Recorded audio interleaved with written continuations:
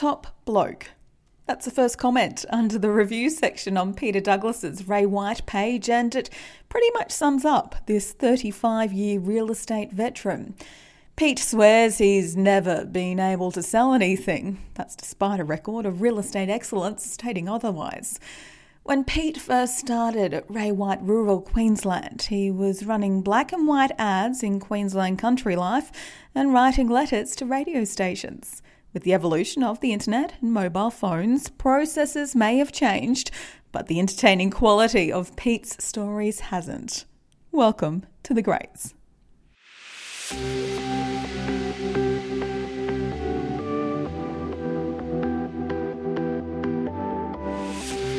Share a common bond, being part of something that started over 116 years ago in the humblest of beginnings. United by a set of family values that have been unchanged since 1902, that separates us from everybody else. Ray would be proud of what we've done. We've become a big company. Best advantage in being big is that we have the capacity to bring so much more back to you.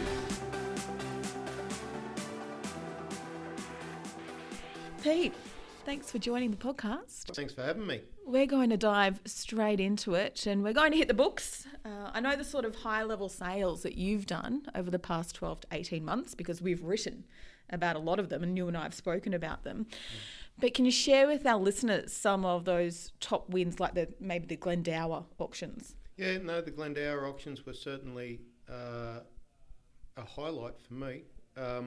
Also working with a different branch, I worked with Andrew Thompson and Ed Dalton at Beaudesert on there. We sold 14 properties, all at auction.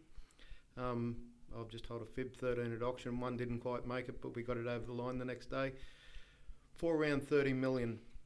It was quite staggering to see properties that were making 5 to 10 million to have 30 and 40 registered bidders. It blew me away, it blew everyone away, I think.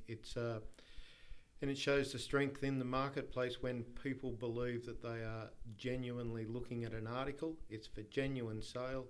It doesn't matter whether you're at 5 mil or 10 mil, at least you're in there in the hunt. And that's what that sort of sale does. How hard is it to auction off a rural property? Not hard at all. Isn't it? No. Auction, I think rurally, people are used to auction. We auction our wool. When I grew up, my parents auctioned their wool in Newcastle, so I didn't really know any other way. Our cattle were auctioned at Armdale sale yards, our sheep were auctioned at Guyra sale yards. So auction was just the way it was. When I went to work for Elders in 1984, and everything was auctioned. So initially, when I in the early 80s, there was some properties were auctioned, and they were mainly the higher end of rural properties. In about 1985, CSR had a huge portfolio of properties that sold for, I can't remember the figures now, but it'd be around 100 million back then for about 25 properties.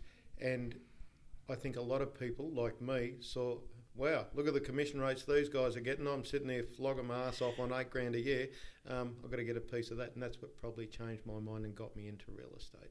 Yeah, right. Well, that was one of my questions. I read that you went to. Did you go to boarding school at Tamworth? Yeah. I went to Farrer in Tamworth. Went there, started there in 1978. So it's an agricultural boarding school where you live and die by the sword. I suppose it was a tough school, but it gave me a good insight, and the guys who I worked with back then, who I went to school with, who I still work with now. When you look at the guys that came out of Farrer, Jason Strong, who's head of the MLA XAA company, Andrew Straley, who's head of a small division called Hancock Farm, which is a Canadian pension fund that no one's ever heard of. John Howard runs Peanut Company of Australia. There's a lot of people who got into that agricultural space out of our school who were all still pretty tight. Do you have to come from that sort of background to succeed in the agricultural industry, in whatever job it is? No, I don't think so. I think if you've got drive, you can sort of fit anywhere. Barry Quinn, who retired last year, is one of Ray White Rural's most successful agents, grew up 5 kilometres from the city and sort of a day out was going 7 k's from the city. and he built an amazing business in the bush, simply on the premise that it's a rural property. It is what I'm selling. My job's to get people to the gate and for them to make the decision, and not to become an expert in this property will run so many cattle, or this property has that sort of grass. And I think probably today a lot of agents get confused with their job, whereas I've always thought my job's to get people to the gate and let them make a decision. I've never been able to sell anything. That's just the facts of life, I think, and people forget that. Pete, you're a sales agent who admits to not being able to sell anything, but your numbers, argue that statement. Yeah, but I think in real estate itself, the job of a real estate agent is to get people to a gate or to the front door of a house or something like that. So the person paying the bill, the owner, has the opportunity to sell. Without them getting there, it doesn't matter how good a salesman or how good a talker or whatever you are, if you haven't had them through the door, through the gate, you have no chance of selling it. And that's where I think it's the most important part of real estate. I've always thought that. I got taught it years and years ago at a clearance sale where hardly anyone turned up, and what was his name?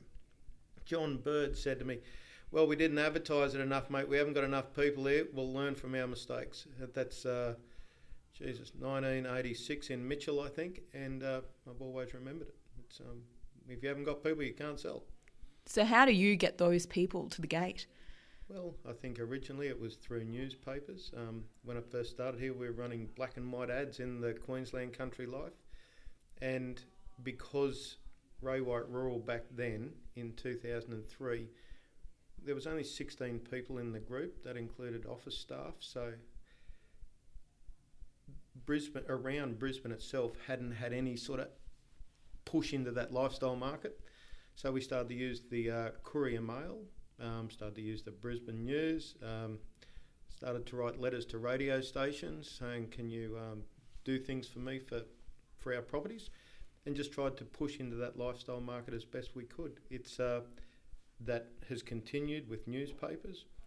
It changed over to the internet, and for things that I don't understand, like Facebook and Instagram, I understand what it does at the other end, and it's delivering people to the gate of the property. It's giving you a wider audience, and no doubt that'll change in the next 12 to 18 months. There are some facets of real estate that I think won't move forward, and other facets, when I say facets of real estate advertising, that won't move forward, and others that will. You've been in the game 35 years. Do you remember your first sale? Yeah, I do. Mitchell, Eric McCulkin. It's a property, I can't think of the name of it now. It's west of Mungalala, west of Mitchell. We drove round it in a Falcon, John Bird's Falcon car, that's right. Drove round the property. It was for sale for $6 an acre. Eric told me to offer him $3. So back in those days, there were no mobile phones or any of that sort of stuff. So I went back to town. The owners, they lived south of Mitchell from memory. So I drove down there because you couldn't ring people with that sort of thing because it was all on the exchange back then. So you rang Byzantium for you and said, "I've just got $3 an acre for your property." The whole bloody area knew, so it was easy just to drive down. Went down, told them that. To my amazement, they accepted. And I thought, shit, this is so easy. Like, how good's this? And then I saw the commission check for it that came back into our office, and I was a salaried merchandise boy, really, back then for Elders. And I thought, well, wow, that's pretty good. So it made 103,000 or thereabouts back then, and that was a lot of money then. And it's just sort of flown on from there. From little houses, I sold a couple of little houses in Mitchell. Went to Emerald, didn't sell anything because there were real estate salespeople there, and probably learnt lessons on what to do and what not to do. Then got to Wandoan and sold a few down through there. So, and then ended up here in a different sort of direction. Lex Heineman and Bruce Smith I was lucky enough that they employed me with Paul White, and my task that they gave me was say, this side of the range, Pete, just see what we can do. There's a lot of country out here. Ray White Rural didn't have offices in the places that we have now. So we now have offices in like Gympie, Esk, Toogoolawah, Beaudesert, Wollongbar, those sorts of areas. Back then we didn't have those. So I was really sort of get in, sell what you can, serve what we can grow and put people into businesses. So the way it went. You mentioned a lack of mobile phones and internet even in real estate back then. Things have changed dramatically since you started. Yeah. And particularly in rural, because the lack of mobile phones in rural because of the distance issue would be huge. Mobile phones are the greatest thing ever bloody invented, ever. So years ago, I would get home at 6 o'clock. I would cook something, get a bottle of rum and a bottle of Coke and sit next to me, and I would be on the phone then till 9:30 at night. And this was Monday, Friday night I'd go out, but then Saturday night you'd do a couple of hours, and Sunday you'd be doing 3 hours again. And that was the way of an agent. The amount of contact you have today hasn't changed. It's just you have the ability to call people at, like my phone starts ringing at 5:30 in the morning. And no one rings me after 8 o'clock at night anymore because they know I've turned my phone off because I feel like I've done my apprenticeship in staying up late on the telephone. Also with inquiry now, the phone doesn't ring like it used to ring because people are more attuned to looking at something on the internet, getting some detail.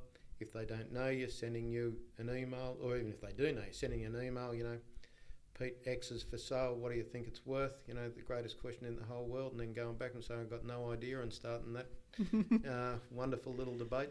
But mobile phones have been terrific. Internet has been fantastic. It's I've only ever had one email address, pdouglas@raywhite.com. I'd never had another email address until Barry Quinn retired last year, and he was in the same boat, and he rang Nori and said, how do I get an email address? So I now have a second email address. I don't know why, but anyway, I've got it to say. Tell us some stories about some of your more memorable sales over the years. I know you've got a few. Look, there's lots of sales in lots of different price brackets. My favourite sale, if you can call it favourite, but the one that I find most memorable was for a family here in Brisbane. Peter, the chap, asked me to sell his sister's property, and it was in a very difficult time in the market. I convinced him to go to a no reserve auction. The property was worth 50 to 60,000, we thought at that point. I was told by Pete's wife if it didn't make 50 grand, I'd be paying for it, to which we agreed. That's what was going to happen, because you got to back yourself in life. You can't sit on the fence all of it. So we took it to auction, Wayne Janke at Esk and myself, and it was a property covered in lantana with a piggery in the middle of it, and people had come for the inspection and say where the boundary is. I said, bloody easy. See where we ran the grade around the outside? That's it. Anyway, it had a house site, but the house had burnt down and all this other stuff. And we got the grader in, did the boundary, and graded a road through the middle of it. Hazley Cush was the auctioneer back then, and there was no such thing as registered bidders. But we had done quite a number of inspections, about 50 to 60 inspections, which was off the charts back then. We'd done our homework and we thought that we had around 30 in the room. And I think we're pretty right. I never went back and sort of worked it out exactly, but it was about that. Some smart ass up the back went, hey, because it was unreserved, Hazley calls for an opening bid, $8,328 or something in the side of the room.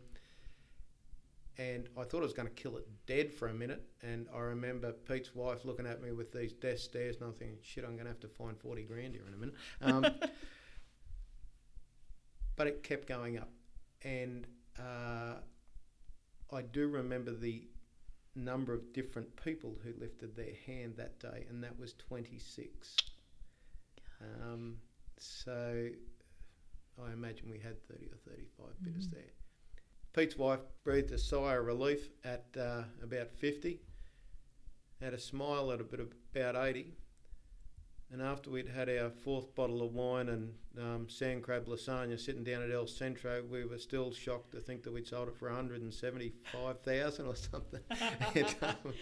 It was a hell of a sale. It really was, and it just went to show the importance of, again, getting people to the gate and people believing that something was a genuine sale.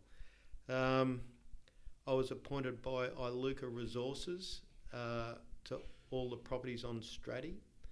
I still have no idea how a rural agent gets appointed to that, but anyway, it happened. So with Ray, she was the principal over at Stratty at that time, and I can't quite think of the names of the other people. I'm sorry. We auctioned 18 houses. 6 the first day, and the market was going a bit. We'd had huge advertising. We'd had a really good advertising campaign, and there were lots of people from the bush who got houses on Stratty that I didn't realise. So we were virtually carting buses. The ferries must have loved us. There were people going everywhere. You had the bloody book to get across there, which you didn't have to back then. The first 6 we were selling in the Sheridan. I can't remember. It must have been Phil or Hazley was the auctioneer. I still get nervous before auctions to this day, but back then I was probably more panic struck. And so I was in the toilets just throwing up, as I used to do and still do sometimes. And I walked out and I was washing my face, and Alan White walked out of the other toilet. And he said, "How are you, Peter?" I said, "Yeah, I'm good, thank you, Mr. White."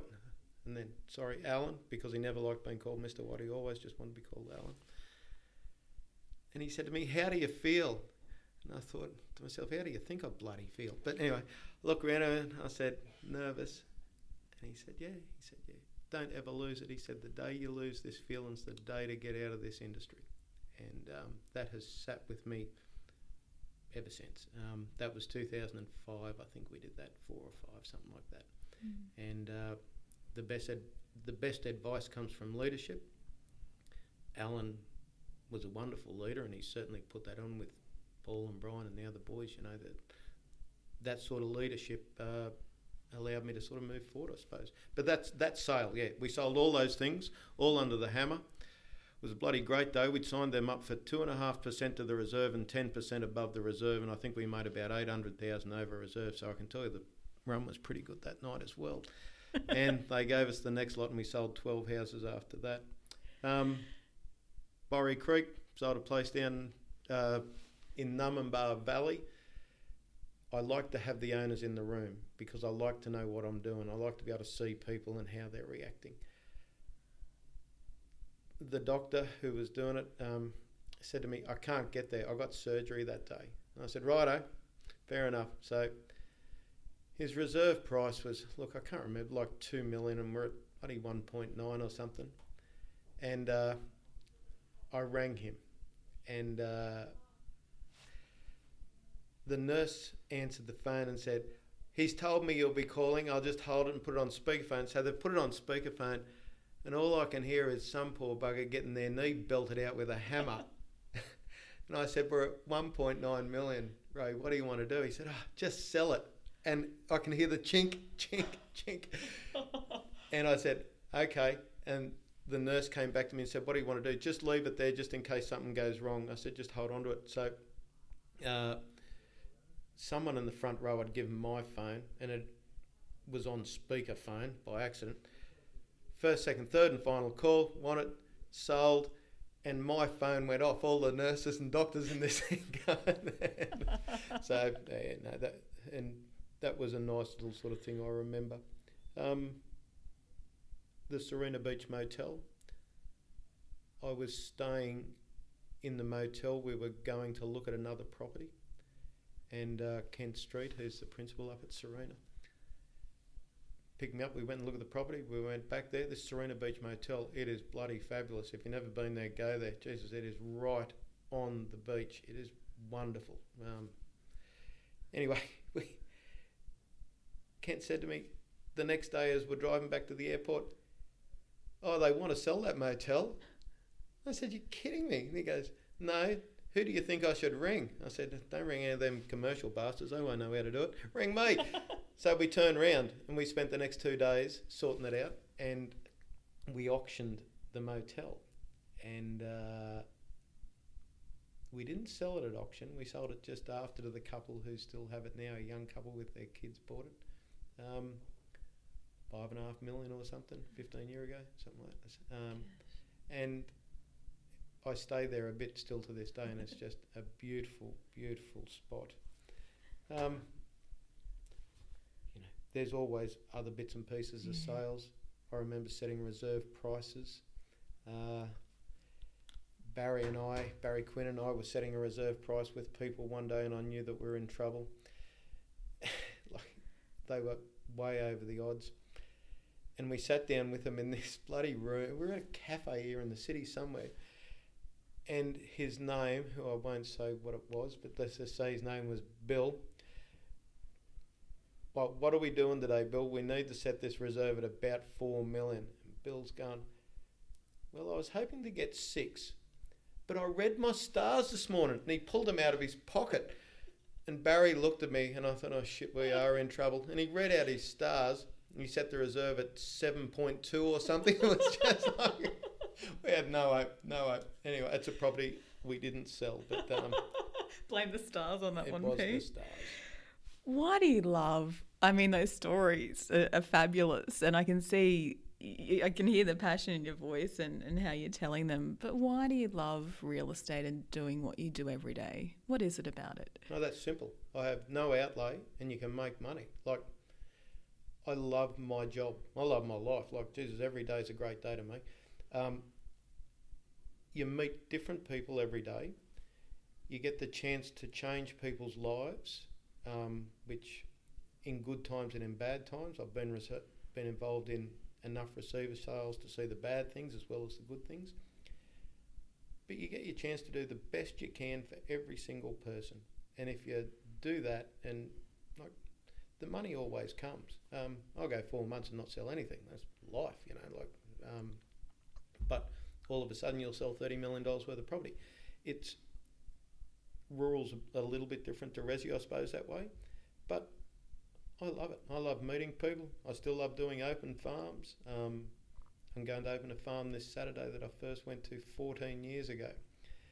And they thought about selling it then, but anyway, they rang me up to sell it, so away we go again out at Mount Tarampa. Yeah, I enjoy that part of it. I enjoy the social aspect of it as well. Like the rural department, we have a wonderful office here.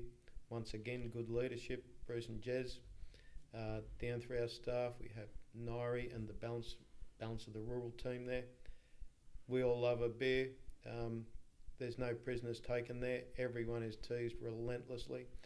We're completely politically incorrect, but we're us. And everybody there loves coming to work. Everybody. And it's pretty simple. If you don't like going to work, get out and do something else. Yeah.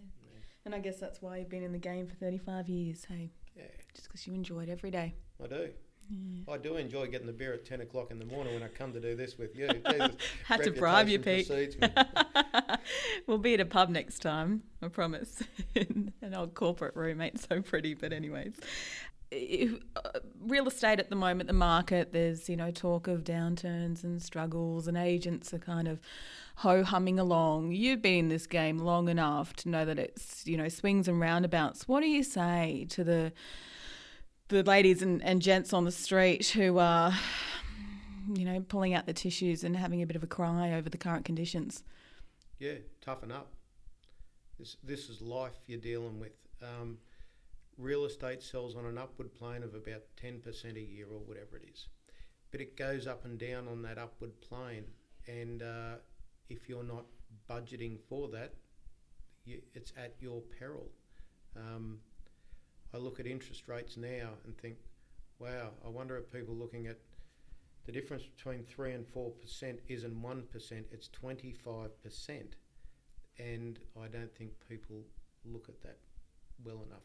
The market will always continue to go up. It'll never go down. Supply and demand, that was basic bloody economics I learned at school, Like, I didn't do very well at school, but I worked that part of it out. But it's a tough world out there sometime for agents. But I actually believe I'm not just saying this because of Ray White, the training that Ray White give in their initial induction and their sales training, and I still go to auction trainings and that sort of thing, is really good. And if you feel like you're falling behind or that sort of thing, talk to whoever and go back in and sit down and go, oh shit, maybe I should have been doing letterbox drops when I was, sitting down having a coffee or something. That'll be the biggest change in real estate, drinking coffee. God, where did that come from? But anyway, and I digress. But yeah, look, I've seen 3 or 4 cycles now, and I've seen the amount of real estate agents build to high levels when the cycles are at the top and drop. I think during the GFC, I think in Queensland there was 3,000 to 4,000 real estate agents went bush, and that'll happen again simply because they don't have the ability to get people to the gate. That's all it is. It's people say there's price, vendors want too much money, and we all deal with that on a daily basis. However, if you've got people there and a vendor decides, well, we're at $1 million and you've got 10 people there and they're only willing to pay 700, that's just life. You can't do anything about that. It's you've done your, in my opinion, I've done my job. If I've had people there, we've got into there, and the vendors are over the job, so be it. Most people eventually sell, and I think it's picking people when you're sitting down. We had a little training session with a guy called Stephen over here, I don't know, 6 months ago. And he said, I used to look at the people on the other side of the table and think, are you going to be one of the 20% who don't sell? And I've thought about that since. It's probably not a bad thing to think about. I don't know if it's right or wrong. I just sit there and think, well, how are we going to go here? I also, when I sit down with people, I do tell them I don't expect them to like me, but I just hope that we can get through this with good respect, because there are going to be things that I tell you that you will not like, and you need to be ready for that. And I've probably only done that in the last 10 years, but I think it's an important conversation to have at the start, because I think you actually gauge where people are a bit better like that. It's I don't know, you seem to get in your 40s and then your 50s and you're allowed to say things a little bit more, aren't you? It's like Pink Floyd, you can sing whatever you want when you get to that age. You get away with a bit more, Pete. I think people respect that honest and upfront approach that you have, and it's certainly very down to earth too, which is refreshing, because in the days of Instagram, as we mentioned earlier, and Facebook, where agents are posting photos of their Gucci loafers and whatever else it may be, you're certainly not in that not in that bucket. No, I've managed to have a shave every day of my life. I still can't get over this bloody face hair thing, but anyway, that's life. Hey, so talking of the secret of selling is bringing people to the gate. How long do you plan on bringing people to the gate for? How long? Is this till you're dragged out in your coffin? Or No, look, real estate's a wonderful career. You can stop or work for as long or as short as you wish.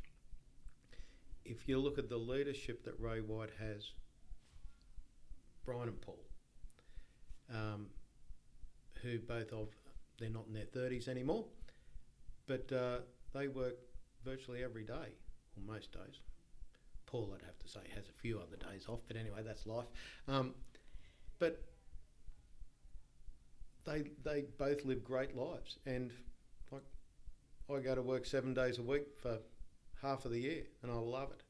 I also love in January and February going away for 7 weeks. I love that as well, because no phone, no internet, no connection with anybody for 6 weeks is the healthiest thing I do. I realise most people can't or won't do that, but I decided with health that was what I needed to do. And yeah, how long? Forever?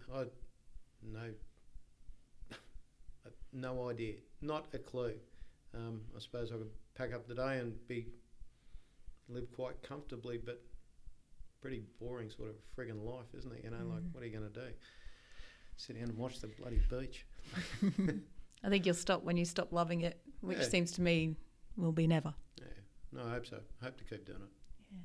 Peter Douglas, thank you for joining us. Where can listeners, where can agents, where can vendors, where can they find you? Is it a website address, email that you'd like to share publicly? Ray White Rural in Queensland. I'm always about. They'll always find me. I think these days, don't you just Google stuff to find people? Yeah, that's the way you do it. Talk to Google. See, I'm in front of this gear. Speaking of finding you, you'd spend plenty of Ks on the road. How many Ks do you reckon you clock up a week? Nowhere near what I used to. However, the guys in the bush, and I suppose if I say Bruce Douglas, who's not related to me, even though he does look older, he is younger as well. Bruce certainly does a lot of kilometres. He's in Western Queensland most weeks, and he's back to watch school sports on the weekends, no matter what. He's a great dad, so, I don't know what Bruce is doing, 80, 90,000 Ks a year, thereabouts. Yikes. However he is, but there again, the advent of mobile phones. He's on the phone in the car the whole time, so it doesn't matter like it used to. And I believe if people do want to find you as well, they can jump on Twitter, because despite not having a Facebook or Instagram account, you're on the Twitter bandwagon. I do, yeah. No, I like Twitter because it means I like the news, and I like the Rural Press Club and that sort of thing. So you see news there that's different, that you don't often see, and different stories. And I've always been a reader. I still read to this day, and I just like looking on there, different stuff, and yeah, it's good. What's the book on your bedside table at the moment, Pete? Well, at the moment it's Matthew Riley, and what is it? Dragons, something about dragons in a circus. It's I read all sorts of stuff. I always have, but Matthew Riley is a great Australian author. But I just read one by a lady, her name starts with M, I can't think of her name, I can see her face, and she's an economist with the World Bank, and it was pretty insightful as to, like, I don't know if any economists ever right, they're like real estate agents, they like to think they're right, but they're probably bloody wrong. But it was just a good insight into the world. I can't remember the name, but I just toss stuff here and there. All right, well, if people want to follow you on Twitter, what's your Twitter handle? Do you know it? I've put you on the spot here. I'll put it in the show notes, everyone, so you can follow Pete on Twitter. I think it's just P. Douglas, is it? I'm not sure. I have no idea. Pete, thanks for joining the Greats podcast. Thanks, Matt. It's been great to be with you.